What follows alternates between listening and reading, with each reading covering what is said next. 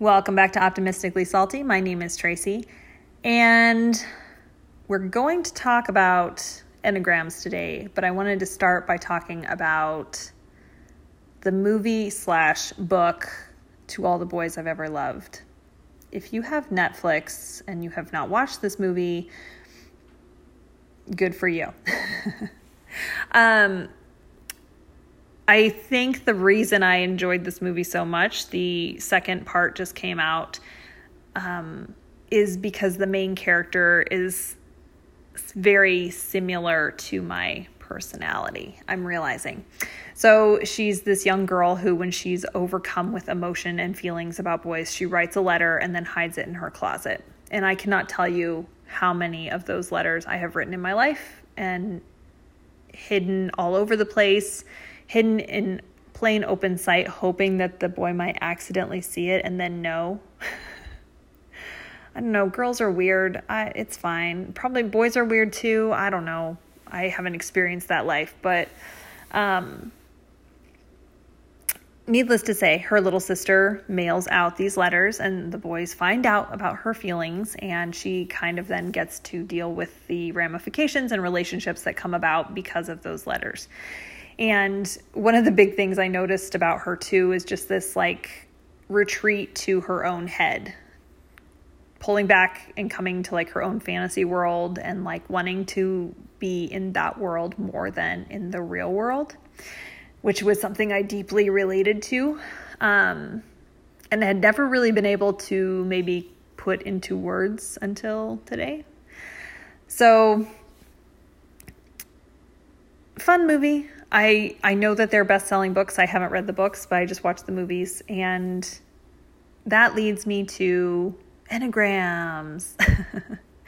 I first heard about Enneagrams maybe a year and a half ago from my hairdresser, and I just Googled it and took a free test, but for the purpose of this podcast, I actually reached out to an Enneagram coach and asked to take the test. My results were the same either way. So I guess I would say trusting the free Google test is probably okay. I know that you can pay to take the test and that you will probably get more support and more information for your, more bang for your buck that way. But if you're taking the test just for curiosity and maybe some self-discovery, pop online and take a free test. So the Enneagram test will give you one of 9 different personalities and then give you some information about how you cope with things and how you live your life.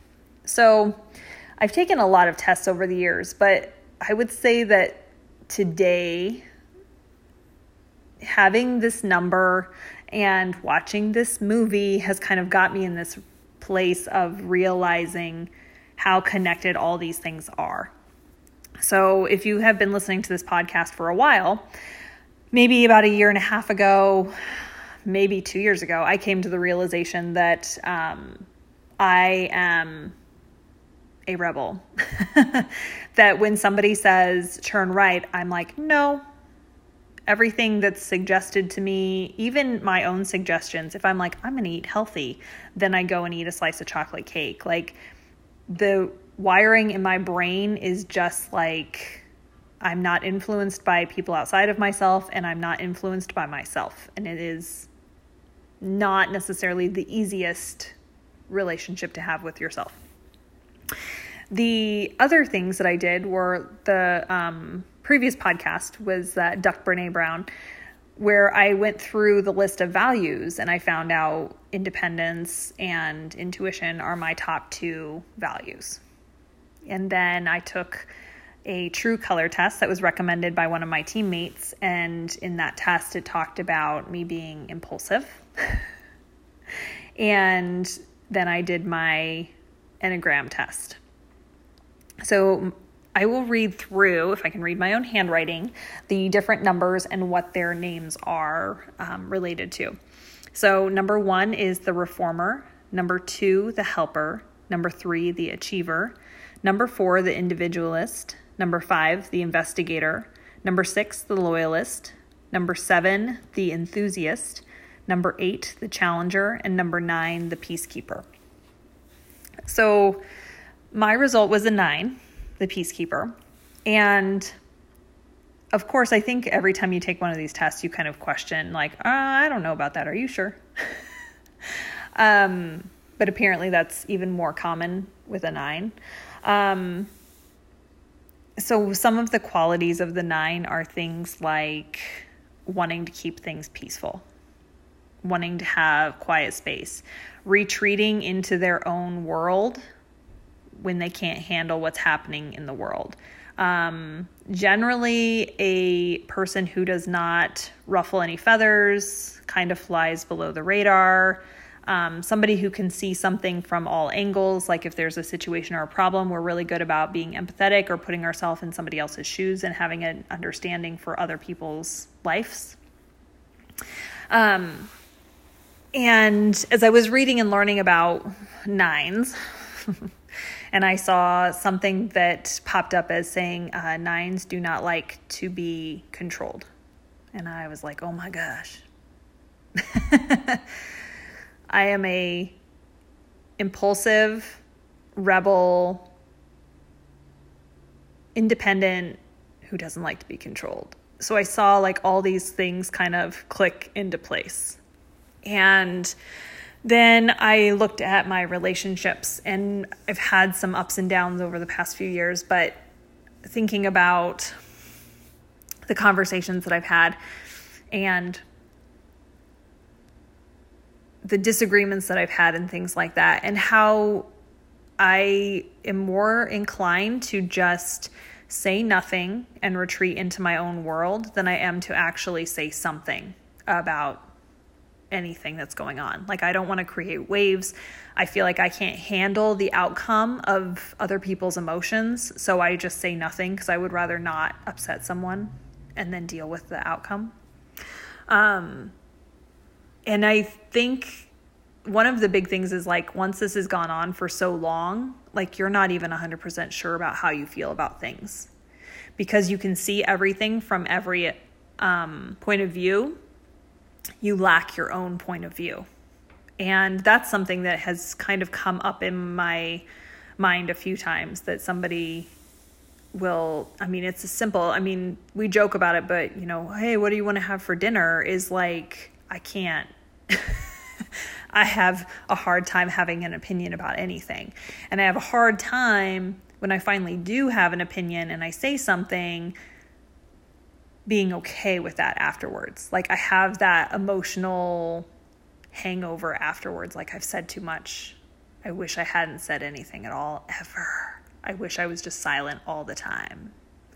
I don't like to share about myself. I don't leave myself vulnerable. I don't open up easily. Like, all these things that I was just like, okay, check. That's who I am. Yep. So I wanted to bring this all to the point, though. I think that there's always an opportunity to find our identity in something like this, the Enneagram, in other books and other tests and other everything.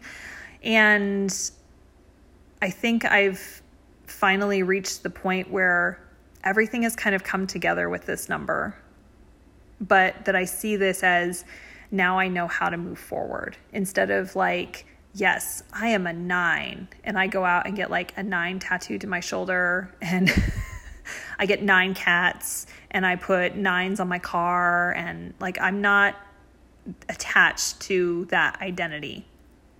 I'm not attached to being a peacekeeper anymore. I think that it was comfortable. I think it served its purpose in a lot of points in my life, but I see this more as an option to move forward. So the behaviors that are attached to being a 9 are things like being afraid to rock the boat. And a lot of people in my life have kind of commented or called me out on being a badass. And to me, I'm like, no, there is nothing that I do that makes me feel like a badass, because I think the things that I do tend to be in my comfort zone still. Like, I'm pushing outside of my comfort zone here and there. And I'm trying new things, and I'm, doing big things, but being confident is kind of a 9 quality too. So being out of my comfort zone really is being okay with rocking the boat, and is being okay showing up and not agreeing or going with the flow constantly. So for me, when I start showing up with an opinion and I can emotionally handle the reactions to the opinion, that's when I will feel like, yeah, that was badass. Ugh. The emotional hangover just from sharing that is pretty awful. I think it's just that overshare. Like, oh, now people will know that thing about me. So I wanted to wrap up today's podcast with a quote from the book You Are a Badass, which of course I have talked about many times on here. I have a friend who's currently reading it, which just triggers me to want to go read it again. But it's one on my list every year, so I know I will get there. I do have a daily calendar. My mom got me one last year. I shared a lot of the tearaway days. I shared a lot of them on social media, and that is possibly part of the reason why people will call me out on it. But this week I seemed to lose track of the days, and I tore off the wrong days in advance. All of a sudden I was like, oh my gosh, it's Thursday. Why is my calendar still on Monday? But it was actually Tuesday. But Wednesday's quote really hit me somewhere deep, I guess. Last year, my quote for myself to step into my courage was, I guess I'm doing this now. When I went skydiving, when I compete, when I decided to teach yoga, it was, I guess I'm doing this now. And that worked. Don't get me wrong. I'm not trying to poo-poo on myself. But a year later, and hopefully almost a year wiser, I don't know why I said I guess. So I'm going to read this quote and then we'll call it good. There are plenty of people out there in the world living the kind of life you only dream about living, many of whom are far less fabulous and talented than you are.